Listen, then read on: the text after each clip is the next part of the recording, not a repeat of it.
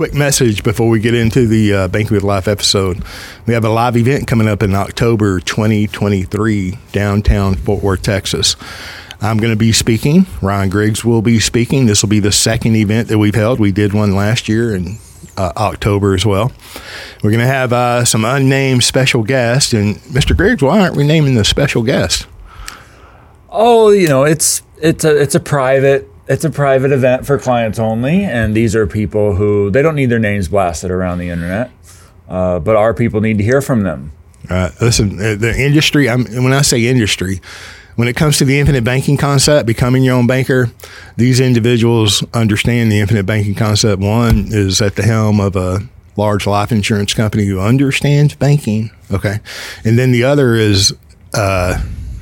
You'll be surprised who they are. I'm just telling you. And you won't find these two individuals in a room talking anywhere across the country under any general circumstances. So they're really not to be missed, in my opinion. Yep. There'll be a continental breakfast, lunch, an after party, and a room full of people who practice the infinite banking concept that are actually doing this and have been doing this. These are not all new people that first time they've ever had exposure. No, these are practitioners with a little P that are actually doing it, and you'll have the opportunity to meet them. I don't know where else you can go in the country and meet a room full of people who are practicing the infinite banking concept. Yeah, not in this way. Neither do I. October 21st. 8:30 in the morning to 5 p.m. downtown Fort Worth, clients only. You'll receive an email from one of our offices with information and a link to purchase a ticket. Approved guests are welcome. Further information on the website. Again, October 21st, 2023. See you there. Be there. In this episode, Ryan and I discuss premium deposit funds, highlights of a recent article of his on the subject, and then we tie it all up with financial marketing. We had fun and hope you enjoy listening. Welcome to the Banking with Life podcast. I'm your host, James Nethery. I'm your co-host, Ryan Griggs. And we've already been having a lot of fun here, shooting some promos for the live event that's coming up in October 2023, Saturday the 21st, 8:30 to 5. It's an event that you should not miss. So look for the promos. You'll get all the details. Look for the emails. And if you're a client, you should be receiving the emails either from my office or Mr. Griggs' office. All right, Griggs, Mr. Griggs, what have you got on your agenda? You have such a long drive, a new homeowner here, might I say, who moved about 10 or 15 minutes further away. So the drive got longer. So you have more time to think about what you want to talk about once you get here. Yes. Not that I needed it, but I wrote an article recently, about 7,100 words. I should pretty much stop doing this. It should have been a book chapter, but that's okay. On premium deposit funds. I have a case going in underwriting right now. Individual who happened to sell a business, large chunk of change from the sale of that business, wants to become his own banker, wants to use importantly, some of, not all, of the proceeds from the sale of that business to help start the infinite banking concept. And in this particular case, for all sorts of reasons we can get into, what's called a premium deposit fund writer or a PDF writer was a really good fit. So application submitted, going through underwriting, and I had, of course, built the case out. I see how it illustrates, see the effect, and it's like reflecting on just the mechanics, one-time payment, and then all these results that come, and I wonder if other people know much about this. So, and of course, I don't expect them, not from an infinite banking perspective, but I just thought maybe that there would be something from the companies. Just about PDFs in general. About a PDF writer in general. So I do a pretty thorough Google online search and can't find anything. Yeah. I mean, I think I found a blog from maybe a financial attorney where the word was mentioned, but there was nothing substantive. And I thought, well, that's a shame. So I went and wrote this whole essay, 7,100 words. Medium says it's a 28-minute read. I know it's not short, clippy. I'm a slow reader. It didn't take me 28 minutes to read it. Oh, perfect. So maybe other medium readers are slow. I doubt it. But yeah, so that, I don't know. I hope that has, and if there's an example, oh my God, I know everybody will show me the numbers, right? Need examples. So there's some bar charts in there that show the effect over time on an annual basis of cash value growth relative to premium. And, I'm interested to know when and if recently you've used these on a case. I don't use them a lot. And I explain in the article, I think, why that is. I make my clients aware of what they are in the process, but there's not much, there isn't anything out there to tell people about it before getting into an advisory process. And so the use case for them is we just don't know about it, or people don't talk about it. No. And then we also don't have my view is the framework one would need to understand, even the vocabulary in order to justify the use case isn't there either.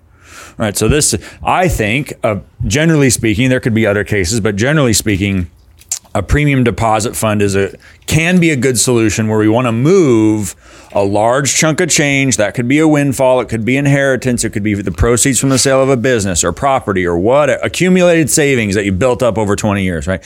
You have a large chunk of change, what I'll refer broadly to as accumulated financial value or accumulated financial resources, and you want to utilize that to implement the infinite banking concept and become your own banker. And in particular, acquire a policy or policies, do more than one, in a non-MEC fashion, right? And so the industry, and then there's background in there, right? The industry has their sort of narrative, conventional view of what a PDF is and what the use case would be. And then there's the IBC, capital, cash value oriented rationale for why one would use it. So we can get into what a PDF is if you want to, but we can, and that really could be a whole episode on its own. And I think number one, first off, let me say that it's a very well written article, and I'm appreciative. I've already sent like 5 people there. I'm like, are you friends with Ryan? Or just go to the Facebook. That's where I seen it. Go to his Medium blog, and so it is well written. And I was, kind of grimacing a little. I know. With the charts. Too transparent. Huh? Too transparent. No. Which about design and. Well, the reason is, number one, people have a tendency to read a good article like that. And there's a lot of background information in it. It's a very good article just beyond the PDF and the charts, right? Which I'm not opposed to charts. I'm a visual learner. I'm audible, kinesthetic, visual. It was a great article, good charts. But then you get into some specifics, right? The case, the structure, and then the chart keeps going, which is fine. But where I grimace is people read things like that and it's like, oh, well, this is the way I do it. This is what I should do. That was a very hyper specific case, which also informs that not every case is the same. If you take the time to do a hyper specific solution for an individual and it happens to use PDF or whatever it happens to use, and that was the best solution for them, right? That is not to say that every case should use a PDF. And then there are various PDFs. There's no information in general in the big wide world about PDFs. So I think you have a couple of more articles in front of you. Talk about a chapter of a book or an addendum to your book, or maybe part of the next 2 or 3 books that you're going to write, because that should be fleshed out. There's so much there. So I thought it was a great article, and I've talked about it. And, historically, in my experience back in the day, most of the companies, the life insurance companies have a premium deposit fund. You know, they don't want the policy to lapse. So here, put the money here before you spend it to pay a future premium or whatever their rationale is. Yeah. Right. But they're all very specific and they're all very different. You know, the particular company that you reference has 2 different types of PDFs.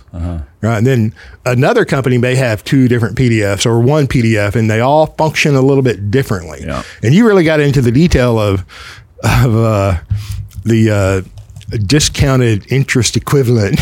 Yeah, compounded interest equivalent. Yeah, discount. compounded. Yeah. There you go. So let me back up. So a premium deposit fund, for those who don't know, is the way I describe it is as a way station or a staging ground for future premium. Right, this is a separate fund, right? It's a premium deposit fund, so it's not an account. There's a tendency to describe it that way. You call it what you want. It's a separate fund in the form of a rider on a policy into which one can pay some year's worth of future premium.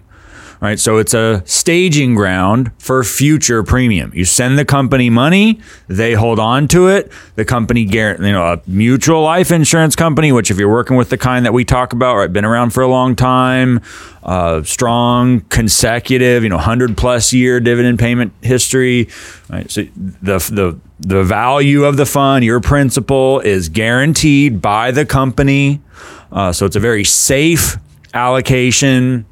And then there's some financial benefit that companies apply, that they offer, if you were to use a premium deposit fund. Right? Okay, so I put some money in the premium deposit fund. It's going to pay a scheduled premium in the future at a future policy date, and I get a benefit for that.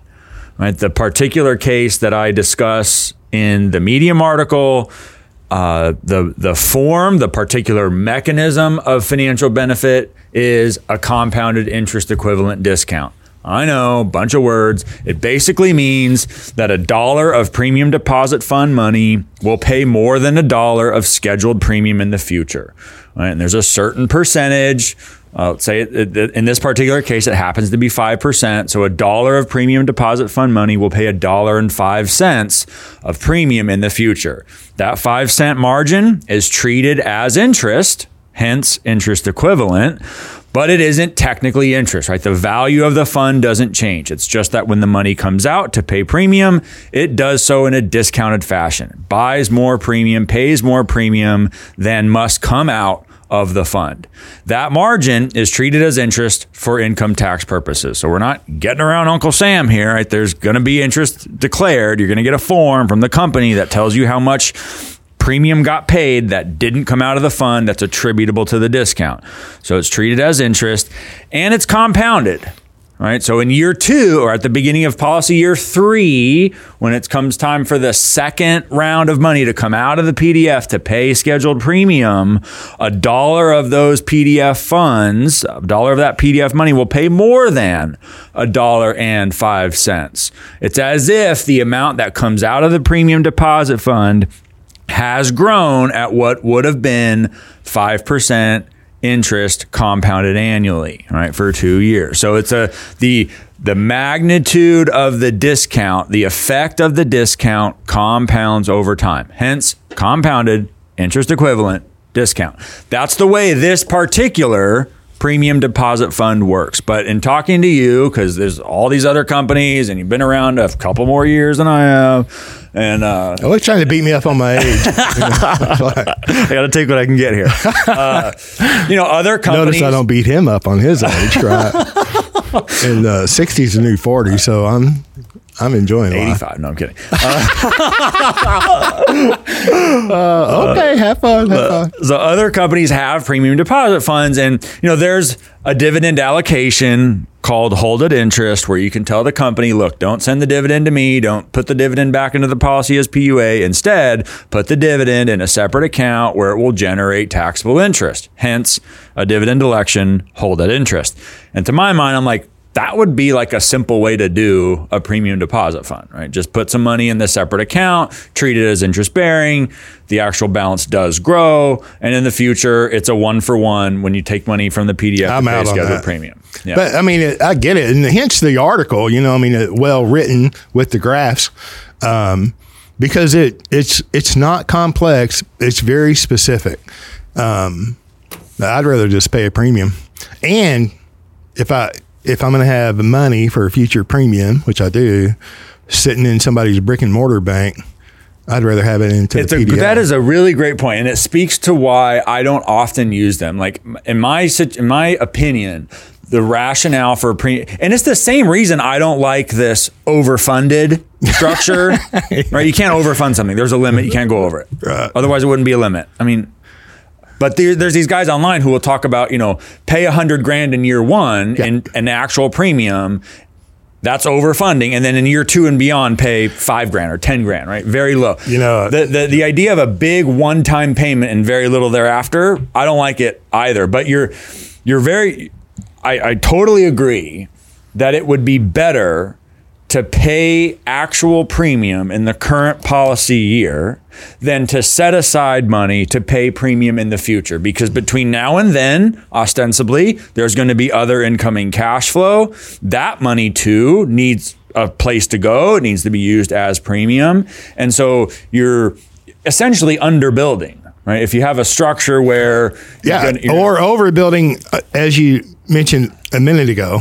Oh, pay $100,000. The overfunding thing. Yeah. So I agree. So I think the use case for a premium deposit fund is quite narrow. It's really like this situation, but again, narrow, but legitimate. There can be cases absolutely.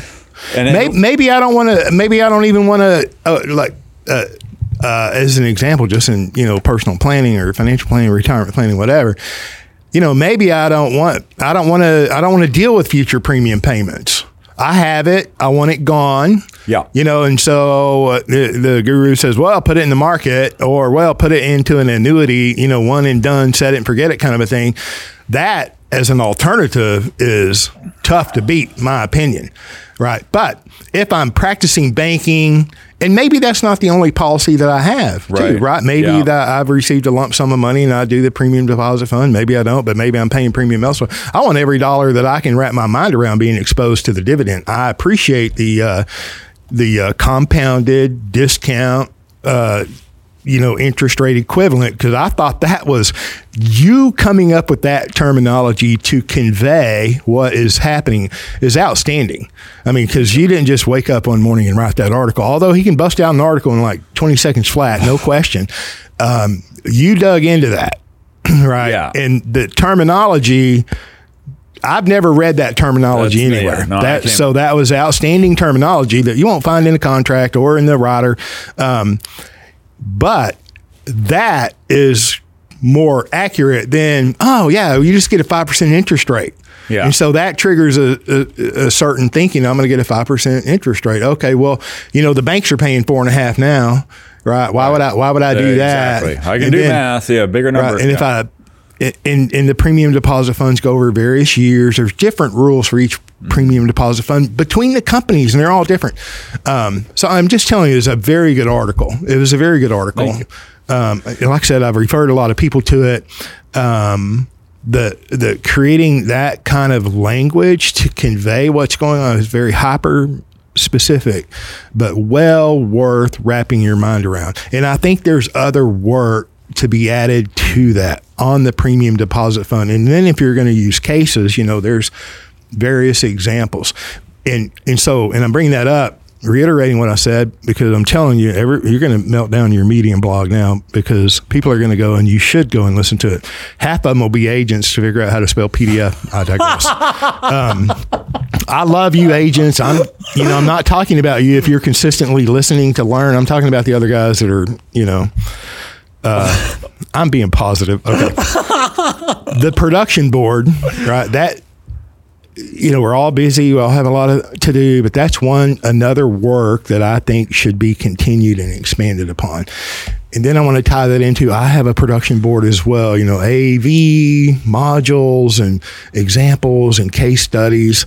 And one of them is going to be specifically on the high PUA, not necessarily the high PUA in the first year, that I'm talking about right now. But I had a conversation a couple of weeks ago, and I'm going to round this out with a point on the production board. This is on my production board. That should be on your production board because it doesn't exist anywhere, right? And on my production board, this guy calls out of the blue or emails, and he says, "Oh, James, you know, I've done this and this. I found you, and everything or a lot of things that you talk about is exactly what I've done, and I see that I want to do something different," right? And I'm specifically talking in his case about a 90-10 design. So in his particular case, a lot of things has changed, not for the good, but because of what he did, he's now in a position that he very limited on how he can correct it. Yeah, right. Wow. But you go through what you can do and the minor adjustments that you can make as a policy owner on a 90-10 jank policy, you should be aware of. So you can go or consider making those adjustments to better yourself and better your heirs. Right. Okay. Production board. Get it on your production board. Yes, sir. But you know, part of what led to wanting to do that was a conversation you and I had. You had a different case. I won't go too far into detail, but that's kind of goes outside of just IBC per se. But it was the idea that the regulation and the compliance and the paperwork around annuity sales is just extreme. And I mean, and it occurs to me too, like there's a huge annuity market out there. And the way annuities are treated from a tax perspective is what we deliberately, intentionally all day try to avoid in IBC. Yeah. Like modified endowment contract tax status is essentially the same as what the tax status is always on annuities, right? And then, you know, there's a death benefit, and I mentioned some of this in the article. You know, there's in most cases, but not all, in annuities, there's a death benefit. But really, and it's not a death benefit. It's really just an account balance that transfers to a beneficiary. So it's a one-for-one type thing. If there's money left over when the annuitant passes, it goes to somebody. Occasionally, there can be just straight life where once you go, there is no more. There's no value to transfer. And that right there, that's a basic understanding of the all-American individual. They don't talk about annuities until they get close to retirement, then everybody wants to sell them an annuity. And I think there's a place for annuities. I'm not bashing annuities, but most people, that's their understanding. I put money in, I'm going to take a monthly income, and when I die, it's all gone. And there are annuities like that, but they're used for very specific cases. Yeah. Right. Yeah. But then too, like all the variable annuities, I put 100,000 in, the market went down. Now it's only worth 50, but if I die, it's going to pay out 100 because you're paying a premium for a death benefit. So you can buy the death benefit on some, annuities, but And then you just going down that road beyond the regulation, the word annuity, what does that even mean? Is it a contract? Is it, an equal periodic payment? There's a lot of nuance in the language of annuities. And then when you get into the financial world, it's so polarized. It's kind of like life insurance or infinite banking or term and permanent or investments against, annuities. It's so polarized. The guy who sells annuities, and that's what he does, he loves them. The guy who sells life insurance, whatever, estate planning or whatever, he loves them. The guy in the market loves them. Okay, perfect. I'm a loving guy too, but to exclude something, right, like annuity, because there's not clarity around the language or even the mechanics of it, is not good. It's the same as excluding dividend paying whole life structured correctly, excluding that. I mean, I don't know if you talked about it on your Medium blog or we discussed it, but you go to a restaurant somewhere and the financial guru over there next to you just starts screaming about how whole life, you dummy, you never use whole life or anything. I'm glad you're passionate in your ignorance. That's great. But, don't contaminate other people. Yeah. No, I want to get to that in a moment. But to round out the annuity I'm queuing you up, sir. No. And I think the idea of a contractually guaranteed income at some point in time is often a tremendous improvement over depending upon something that's market correlated. No question. That's fine. I'm not bashing annuities for the sake of it either. It's just that the tax status is inferior and there's no loan provision. Right. Well, and let me continue on that. In the financial world, not only do they love whatever they promote or what have you, they don't want to learn about life insurance if you're an annuity producer. You don't want to learn about life. You don't want to have your clients go through underwriting. I send premium. That's what it would be called. Anytime you send money to a life insurance company, whether it's life insurance or an annuity, it's premium or a loan repayment in the case of infinite banking. Okay, so you send the premium to the life insurance company with the annuity, and it goes through suitability, right? Which is not onerous, right? It's egregious in and of itself, but it's nothing like underwriting for life insurance, where you can go through suitability with an annuity in a week or 2 weeks. Life insurance, it may take 6 or 8 weeks, right? And the annuity salesman, he needs to get paid now. He already spent the money. Other way around. What? Suitability with insurance is often more streamlined than it is with annuities. Yeah, but then I'm talking about the health underwriting with life insurance. Okay, I see what you mean. Oh yeah, the suitability with life insurance it's getting, I have my own opinions of that. Yeah. The mantra as far as I can tell in conventional finance is that, annuities are evil because they're illiquid. And if you start one and want to quit, there's a big old surrender charge and you're going to fleece the consumer.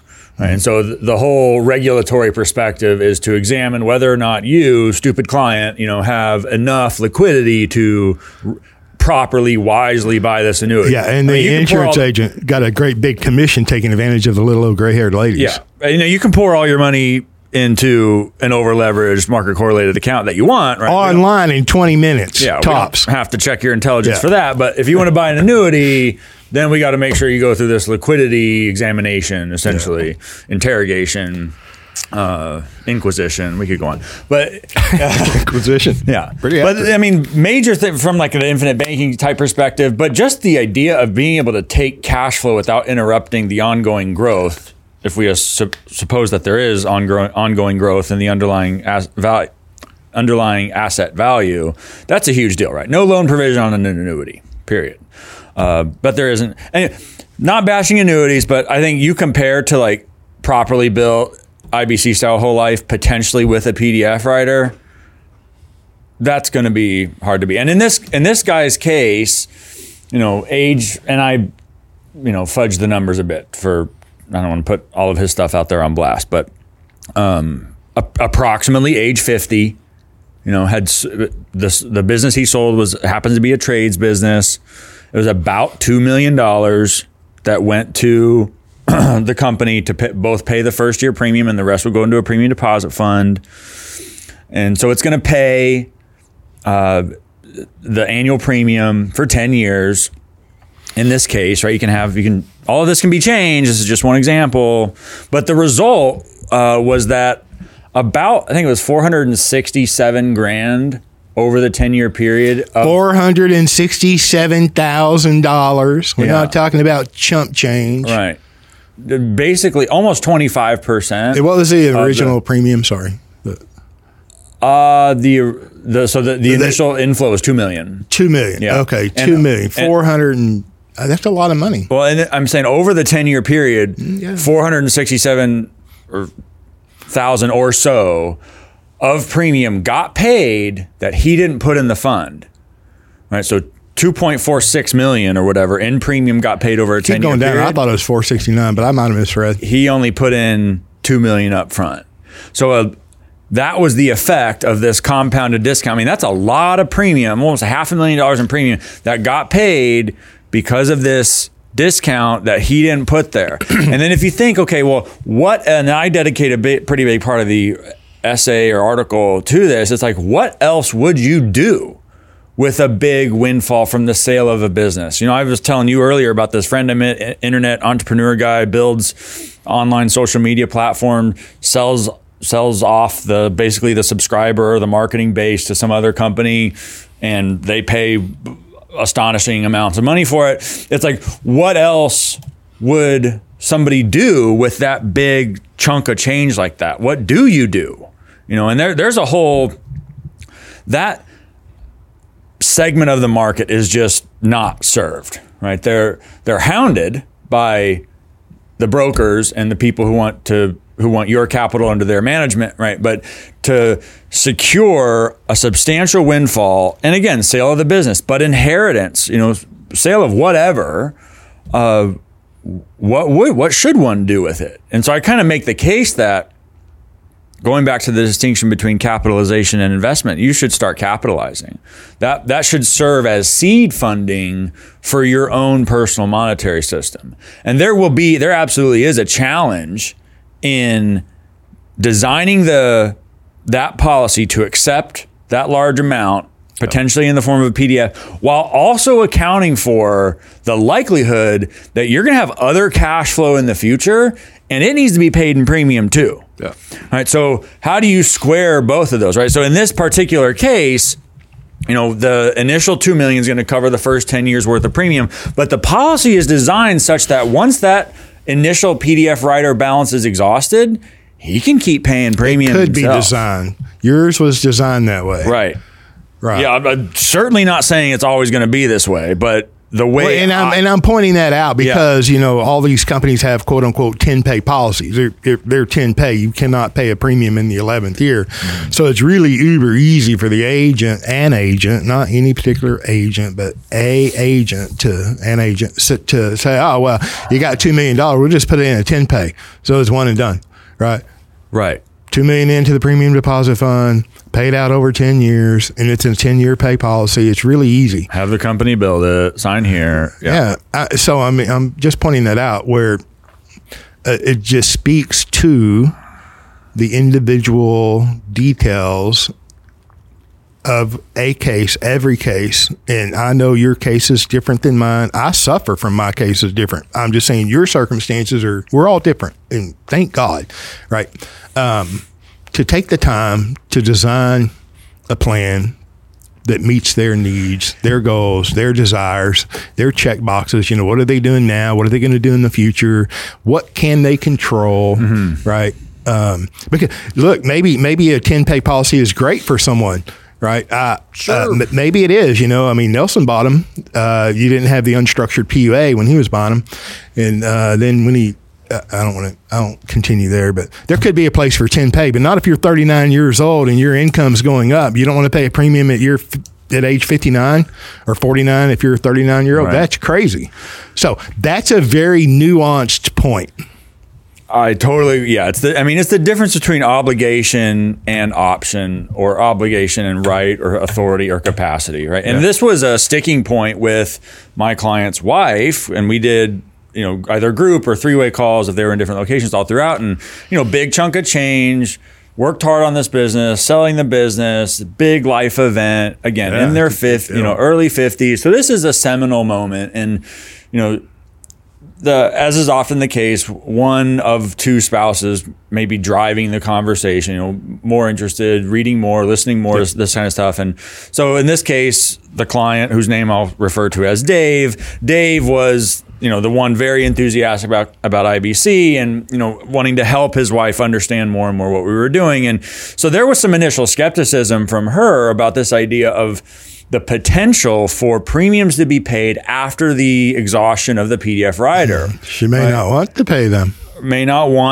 Yeah. So the idea, okay, $2 million is going to cover, it's the idea that I don't want to do anything beyond that, or be required to do anything beyond that, or be committing myself to do anything beyond that. And so I showed them that to essentially illustrate this difference between capacity and obligation. It's like, no, I want to build out a structure so that if you're willing and able to continue to pay premium, and kind of think you will be, but setting that aside, if you're willing and able to, then you have the right to continue. I don't think you covered that in the article, but when I was referring earlier, you covered a lot of fundamental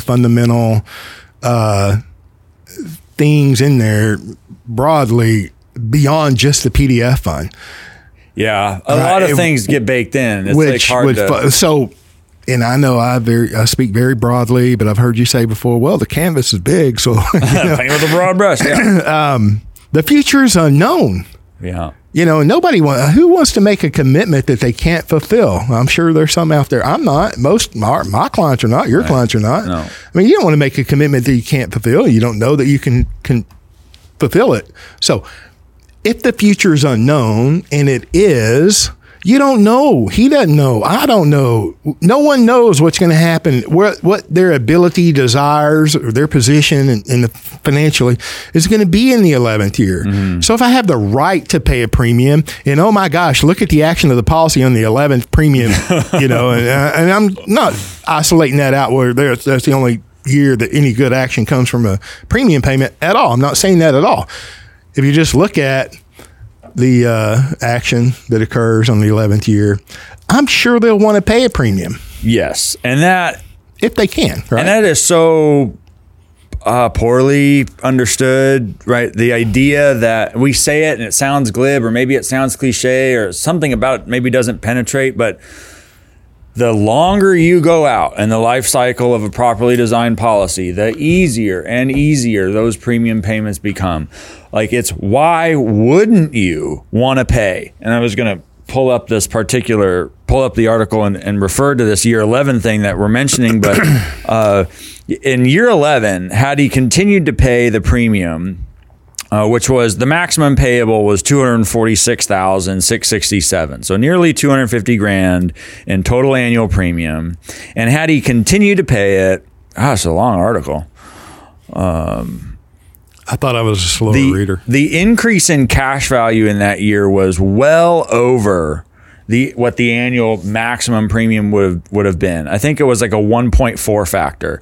Like, if I have the right to pay premium of X dollars and have the result be an increase in the value of the asset, an increase in the cash value of 1.4x, it's like, why wouldn't I do that? If I had a asset right now that I could pay $100,000 in and watch the value, all of which I can get to by policy loan when I want, if I want to use for what I want, and the value of the asset was going to go up by $140,000, and I can do that every year for the next 20 years. The factor goes up. Then the number changes and the growth goes every year. Why wouldn't I do that, right? So the result here with the PDF is that the PDF essentially supports us through that initial illiquidity period.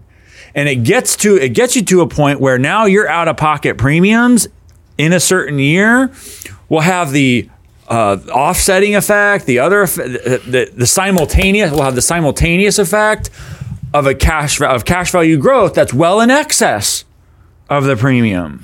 Well, he's probably not going to have any money. He's been so successful, built a successful business, had all the employees, had all the customers, and then he sells it for hopefully a beautiful profit, a substantial amount of money. This is just some of the proceeds, some of the net proceeds. So, yeah, he'll probably just be sitting on a beach somewhere, receiving mailbox money right in the 11th year.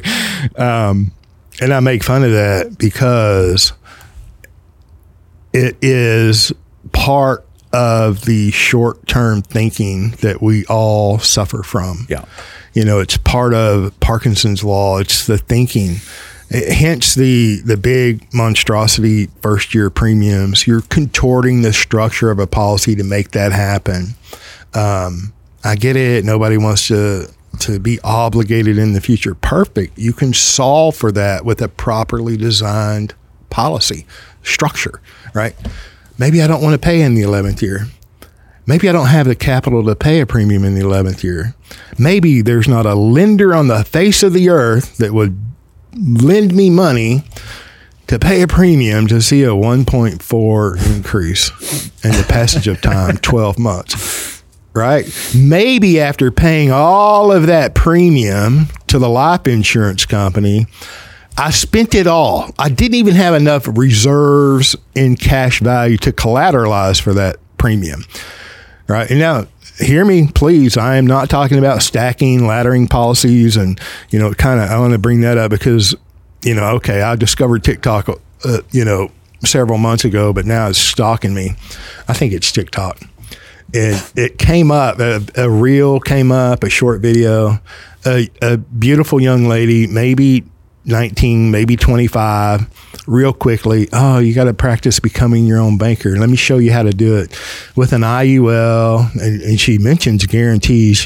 Just the very verbiage that she's using is confirming that she does not know how IULs work beyond, however, she was trained by the IMO that she works for, right?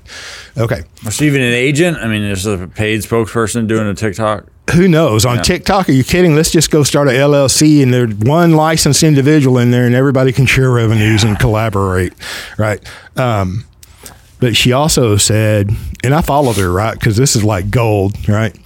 You don't even have to pay the loans back. Let me show you how the loan works. And then she's talking about just low loan interest rates that don't exist, have never existed, even in the lowest interest rate environment. And then, I mean, she just taking the buzzwords from the infinite banking footprint and applying it to universal life, and then adding in all of the marketing catchwords, phrases, these drive-by innuendos. But she's sincere. Yeah. I've come to accept that there's a market for that. Exactly. It's part and parcel of the thinking. The short-term thinking, it fits right in. The people that are attracted to that, right? That's attractive. Mm-hmm. There is a market. It's not going to go away, and it's going to exist, right? And whenever the agent says, hey, you don't have to pay the loan back, theoretically that works if nothing goes wrong. Yeah. Right. And that's still theoretical. Yeah. Right. Well, what are they going to do? I'm not going to repay the loan. I'm just going to, stick a life insurance policy in the middle of the cash flow. And I mean, that has come out of my mouth previously, but that can't be taken out of context. Right. What's the first thing they're going to do? Well, I got to pay $100,000 in your example in the first year. I don't have $100,000. I had to borrow the $100,000 to get there anyway. I'm sure not going to have it in year two. I don't need the ability to pay that. And I'm going to collateralize every bit of it as soon as possible.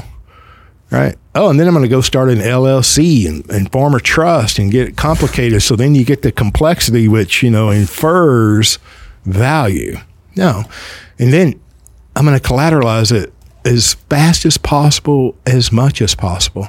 The first thing they're going to do is not repay the loan. That'll be the second. They won't pay the $100,000 if they even had the contractual right to do that, because they could barely do it in the first year. They're sure not going to pay it in the second year and beyond. And I got to get to that crossover point where the total premium paid and the total accumulated cash value equal, because that's the only goal, right, of a policy. And the policy is just part of all of these revenue streams that you can go create. I mean, it gets so complicated, but it fits into the thinking. I'm not going to make a loan repayment. Okay, then you talk about the taxation of life insurance. If those things ever survive long enough to have a value above the basis, which I've seen lots of illustrations of, there are books that I will not use in my practice because this very thing that I'm speaking of proves itself. Right. And the example being, if the individual lived almost as long as Nelson Nash and you've got all these millions of dollars in outstanding loans because you never had to repay a loan. Right. And then it ends. The policy lapses before you died. Now it's not a life insurance policy. Tax. Right. It's treated as a MET. Mm-hmm. $900,000 tax liability in that 1 year. Yeah. From all of the previous loans. All of that kind of thinking fits exactly into why the market exists. Yes. And the contrast is that Dave, in this example in the essay, if he didn't want to pay anything past that 10th year, he doesn't have to. Perfect. He can shut down premium. And you mean he has a contractual right not to pay a premium? He has that option, that ability, the financial ability not to pay a premium and still not be a MET and still probably take income, passive income. $150,000 a year from age 70 to 90 is what it would have supported. And how he's 50-ish. I don't want to know the details. And we're going out 10. That would put him at 60-ish. Yeah. And so what if he takes a vacation with his lovely wife, well-deserved, and, and after you've traveled the world a few times, it's like, my point here is most people want to be productive. He has been productive. He's not going to change the way he lives. So if he starts another business and sells it, then he can pay a premium if he wants to.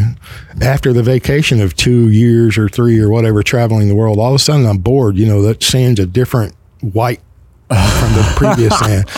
All the alcohol tastes the same. All the venues look the same. The food's about the same. Yeah. Ooh, another airplane. Yeah. And the other thing is, it's not all or nothing. right? He could pay some of it. It's a capacity. He has use as much as you want. So you're saying with all the money, all the capital in the premium deposit fund, he can say, hey, life insurance company, don't withdraw from that premium deposit fund. Well, I can pay a premium? In this particular case, if there's money in the PDF, it's going to be that annual premium will be paid from it. But after the exhaustion of that PDF, when he's 10 years into the contract, entering year 11, he's got base, there's term rider premium, there's PUA. He could pay, we're talking about continuing to pay the maximum or pay nothing.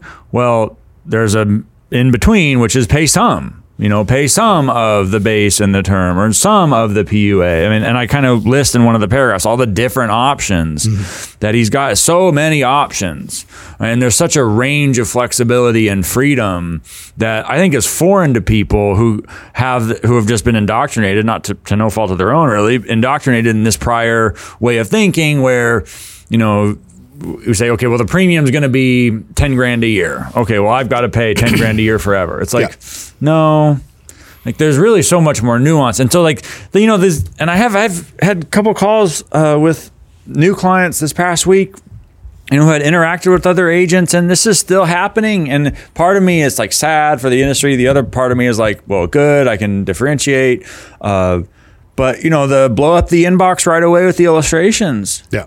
And you're not telling me that you've communicated the flexibility and the distinction between the right and the obligation to the policy owner. Well, that assumes that they know or understand or even care. Yeah. Right? Yeah. And I'm sure, so I'm not trying to be any individual. I'm just generally the agent's mentality. They've been surrounded in noise their whole career. Yeah. I mean, this kind of setup with the PDF, I mean, I'm looking out at it and I'm like, man, it's going to be so good. Wait a minute. If they just leave the money there, leave it alone, let it do its thing. And the other thing we haven't touched on is the liquidity. As that money goes from the PDF into the policy, that cash value is building. So it's not like, this was another one of the concerns was, are we locking up the $2 million? It's like, no, you're not. There's a rising liquidity there. The cash value is going up as premium comes from that PDF over into the cash value. You can collateralize the contract. Take a policy loan collateralized by the cash value. And as the years go by, as more premium goes in, cash value gets bigger. It grows more efficiently every year. It becomes more and more liquid the further you go out. And so, because one of his concerns was, what if there's an opportunity? I need to use this capital to go do something, right? Because that's a competing alternative too. I need to go invest, right? Capitalization versus investing. Well, this takes us back to the same principle that this is not mutually exclusive. We're capitalizing first, in fact, in order to invest better later. Right? We're starting a capital generation engine, building a place to put money. The revenue from the investments has to go somewhere. Might as well be to, your own asset that you own and control, the value of which is growing every year in a tax-deferred environment, accessible, tax-free. Why wouldn't it go there? The investment has a revenue. Yeah, big assumption. But hey, I appreciate your positivity. There's people who talk about all the things, and the ratio of people who talk about getting into real estate to the ones who actually do it is a little heavy, a little one-sided. I'm gonna think I'm gonna get into real estate. Okay, all right. But then there's people who have actually done it. Right, I actually built the business, sold the business, and so and I see the numbers. The checks there, and so I'm willing to grant him a little more rope than I might otherwise. So and he's already started other types of enterprises, and that cash was going to have to go somewhere. Yeah. Well, I think once because there is liquidity to the PDF, it has ramifications. Each one is different. Each PDF is different, but I mean that's once you see the numbers, understand the cash flows, the mechanics of the policy, the construct of the solution. The first year is the least amount of liquidity, is the most inefficient time period of a policy. And of course, if you're new, that's very intimidating. And it doesn't typically take long, 1 year, 6 months, 2 years. It's, oh my gosh. Of course, I didn't pay a big enough premium. I can pay more premium. Yeah. That illiquidity, the loss of liquidity is temporary, right? And once you understand the mechanics of a policy, you own one, the first annual statement comes in, the numbers. I mean, we can all read math and, see the numbers, but we're not accustomed to the accounting of a life insurance company on a life insurance policy. My point here is that loss of liquidity diminishes quickly, especially on an annual cash flow basis. And oh my gosh, if I can access the money that I understood that I can, and understand how a loan function, and I understand how I can control that, and it integrates with me personally and my cash flows or professionally, it's like in the second year you're looking around and it's like, how much can I pay? Yeah. Which the more you dig into life insurance, in my opinion, properly structured, mutual company, pays a dividend, it's you literally and physically can't pay enough premium.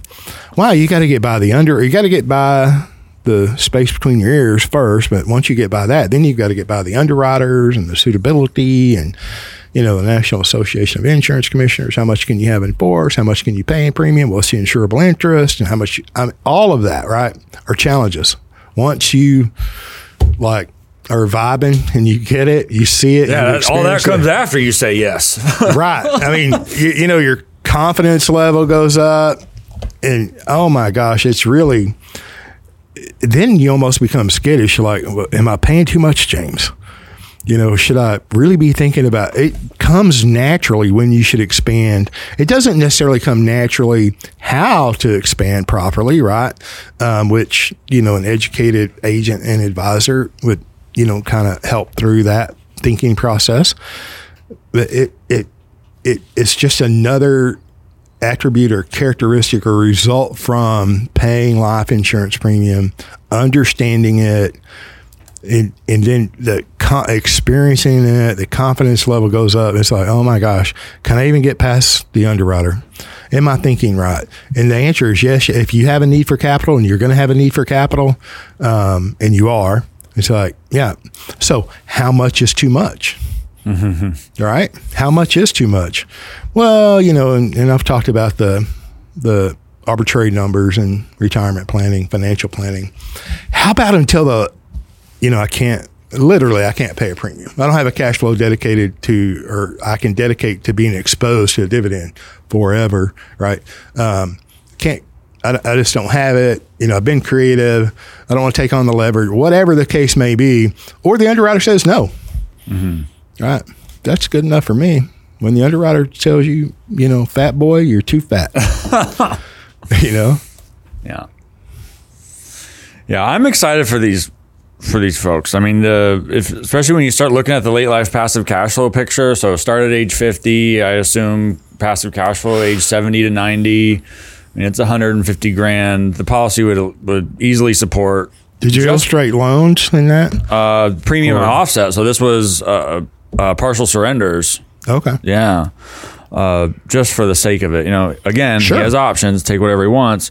But yeah, let's see, what was it? It was $150,000 over 20 years, $3 million. So he could take $3 million in late life distributions in total, all tax-free, age 70 to 90. He only put in 2.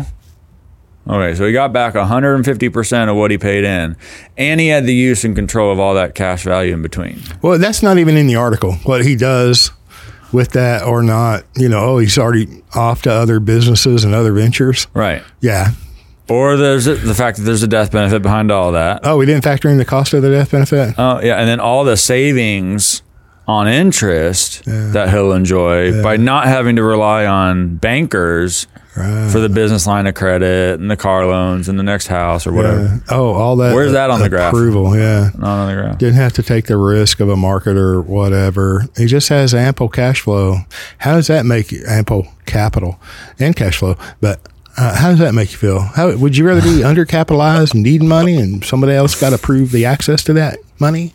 Or would you just rather have a big old pile of capital and it's like, yeah, I'll get to it whenever I see the appropriate opportunity and I won't ask anybody. Yeah. I mean, your blood pressure goes down, your cortisol levels go down. Yeah. I mean, there's so many. Oh, wait, it bypassed probate too? What? You didn't have to put all that, and you didn't have to tangle that up with a trust? Wait, you didn't have to talk to a CPA? I really want to pay my attorney, though. those legal Yeah. fees. Well, it's complex. Right. And that was just with the $2 million. Yeah. Do nothing else. Generate no cash flow over the intervening 10 years. Can't pay a premium in year 11. Yeah. Then you just have to suffer the fools that you share it with and their opinions. But then, wait, no, you're not making him dependent upon you, right?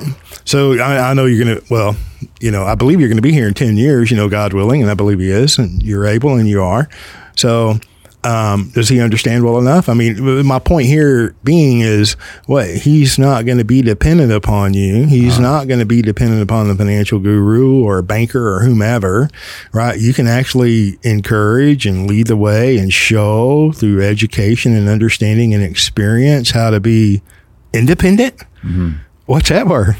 Yeah. I mean, there's so much and the mere fact that, so his wife may be, or spouse may be, a little bit hesitant. What are we going to do in year 11? Maybe he don't want to pay a premium in year 11. Okay, it's done. They've started and they see the cash values go up. They see that their liquidity is not compromised. They see the capital that they do have access to. Maybe I can enjoy that white sand beach a little more. I'm not worried about that. Yeah. This is I know, don't use life insurance for retirement planning, dum-dum. This is a full late life passive cash flow plan. Okay, in a tax-free environment that's private property of the individual. And it's on a much firmer grounding in terms of predictability and expectations than is something that's market correlated. I didn't publish one payment at age 50. Yeah. How many events in your life are you going to have $2 million coming in, or $4 million, or 100,000, or whatever it is? It's okay to do something correct with that. You did a Facebook post several weeks ago because I wrote out a response, but I never sent it. Yeah, you didn't post it. It's okay.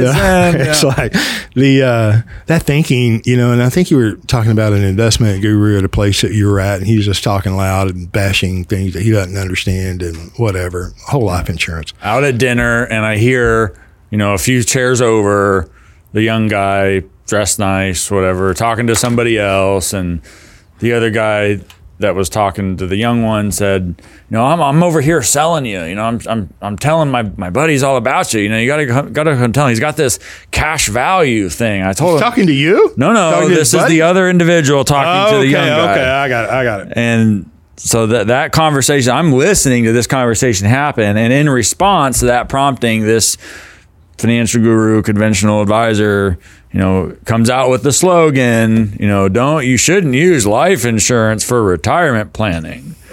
And it's always, the words are just like dripping. And this is the part that really irritates me. And I had to dial back some of my language in the post because it gets me. I really don't like this. It's like rhetorical bullying. And it's like, I know your game. You're not being clever or cute because you can be condescending and paternalistic. I know exactly what time it is, but it's always dripping with this, you stupid moron, you shouldn't use life insurance for retirement. But those are different words. Life insurance should be life insurance, by which they mean death benefit. And retirement, you should use retirement vehicles for retirement planning. Those two are the same words. It's so condescending.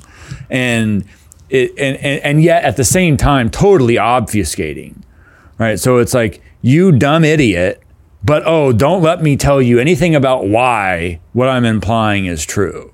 Right? You should just accept it, Rube. Yeah, absolutely. It's so, but then people take it because they feel like they don't know enough about finance. This person's an expert. He's saying it confidently. It's got this intonation. He's got nice hair. He's wearing and then we just accept it as everybody else is doing it. Everybody knows it, but me, I'm the guy who doesn't know that you don't use it. Right? I feel dumb. Yeah, maybe maybe this person is revealing this simple truth that's just never been put to me like this before. Is what the vibe is. Sure. And it's like, I'm like, can I get the check, please? Get me. You couldn't get out of there fast enough because he was looking over for other people to talk to, support or beat up to support him, more potential clients. That's how he attracts clients. He's looking around for more, and I'm like, please don't start talking. Yeah, he had to look up to you, didn't he? Yeah. Here, I'll just share what I wrote, but didn't send. This was going to be a response to that post. I would use the word discount, but that would assume consideration was given to the banking function. Therefore, the glaring and fatal flaw, in my opinion, in financial planning is not discounting the banking function. It's a complete lack of knowledge that one can actually control the banking function as it relates to them and profit from doing so, especially over one's lifetime. So the flaw, right, the lack of knowledge, coupled with a hyper focus on a single characteristic or component or relationship between numbers of a financial product, like life insurance, what the premium you pay, what's the relationship to the death benefit, or what's the dividend, the hyper focus on a single component of life insurance, right? This seems to me to be the solid bedrock in which these types of sound bites and cliches firmly rest. I believe that. And then you add ego, ignorance, and arrogance that exists in the average financial professional. You add that with the mix of the lack of knowledge, the understanding that you can actually can control the banking function. You put all those together, and then we have all the required ingredients to build and maintain and perpetuate a disappointing financial struggle for yourself and your future prodigy. So the front is broad, and job security is solid, because all you're doing is pushing back the frontiers of ignorance or expanding the frontiers of knowledge. And that attitude, those words, sound bites, cliches that everybody hears over and over through all the media, through print, radio, TV, all the quote unquote financial salespeople that are unlicensed and unregulated. And I'm not for regulation, I promise. That's how they get by. Everybody knows it, but whole life is bad. It's terrible. Yeah. The agent gets paid a big old commission. The life insurance company, that evil entity, keeps all of the cash value when you die. And they're charging you interest to borrow. Every statement there is wrought with ignorance. But it sounds good enough. With confidence and arrogance, it could come across as, he obviously knows what he's talking to. And it's like, yeah, maybe a health insurance claim didn't get paid. Maybe an automobile insurance claim didn't get paid. So all of the insurance companies are bad. Yeah. Yeah. That you got to have the ignorance, and you got to have the arrogance, and you got to have the bravado, right? And you got to have, it's heavy on the ignorance for that to work. And then what have you done? You're dependent upon the financial markets, whatever they are. You're dependent upon the interest rates. You're dependent upon the third-party banker. Every one of those entities that control those functions are getting wealthy. Every one of them at your expense. And then teach your children to do the same thing. Yeah. And your grandchildren to do the same thing. Yeah, it's perfect. Yeah, I can't think of a better solution. I think a lot of it has to do with an unwillingness to dig deep and come to a firm, decisive view about what's right and what's wrong in the business. There's this attitude that anything goes, the consumer's always right, whatever they want is correct. I'm just here to serve. It's this kind of innocent, I'm collaborating, performative naivete, right? Where it's like, I'm just here to be helpful. It's like, okay, it's kind of deceptive, half true, compassionate, narcissism. I don't think that was his attitude. Was it? Oh, this kid that I think very much so. I think yeah, and it's a convenient route to take, right? Absolutely. Like everything is fairy dust and unicorns. I want to be helpful. My heart's in the right place. I can do well helping you. Everybody's better off. I've got these compliance approved, HR approved slogans and marketing materials to support what it is I've been told to tell you to say, and everybody's going to be better for it. It's all packaged. There's a bow on it, and the good intentions are there. I mean, I really do assume angelic intention. I'm sure he's a nice kid. We probably have good conversations talking about anything other than money, right? But the problem is that doesn't have anything to do with whether or not the underlying proposals are proper and correct or well suited or not. And that's what irritates me. And when you go back and you add even more of the pomp and circumstance, the smoke and mirrors, the click funnels, the online marketing stuff, it's just like now you're making it worse. You know, and I like in that Facebook post you mentioned, it's no coincidence that the only textbook published by the Board of Certified Financial Planners is on the psychology of sales. Yep. Not economics, not financial theory, not history of thought, not anything substantive. No. The psychology of sales. How to talk to somebody to get them to say yes, or to get them to change their mind when they want to take money out in a down market. Right? The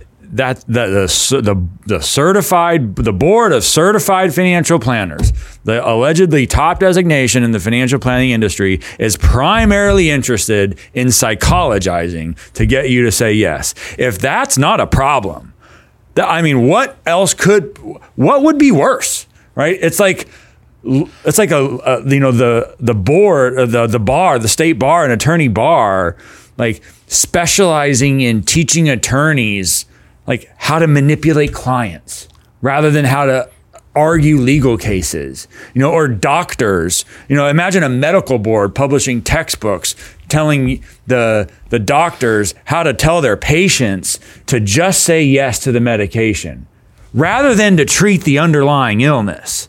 They don't do that. And but in finance, not only is that what they do, it's like they're proud of it. Join our organization so you can do webinars and live trainings and get our textbook and get discount to go study the psychology of sales. That is, if you spend a little bit of fraction of time thinking about it, it's very difficult for me not to end up at, well, that's kind of morally reprehensible. So you're professionally a part of an organization, the purpose of which is to help people say yes for the sake of it, right? Not because there's this underlying compelling economic or financial theory. That's just a sideline, a sidebar provided in the addendum or whatever, the special marketing material. It's all about getting you to say yes. That is get away from me. I'm going to keep my mouth shut. Anyway. All right. That was fun. Yeah. So anything else? That's been what's on my. Come to the live event, October 21st. Oh, for clients. If you're a client, come to the event. Well, there's a couple of months there. You have an opportunity if you're not a client. Yeah. Whatever. Yeah. That's my click funnel. Enough time for there's a tripwire somewhere hidden in there, and and the paywall, and what do you call that? Whenever the tripwire just gets them going, and then there's a small purchase, and then a little bit larger purchase until you find the big Kahuna, the $29,000 sale that we'll discount today only for $9,000 or $10,000. Yeah. We'll finance it. What do you call that? I have no idea. Marketing. I'm sure there's a thing. Yeah. Yeah. Okay. I really did. I really did have fun. So me too. Thanks for listening. Bye, y'all.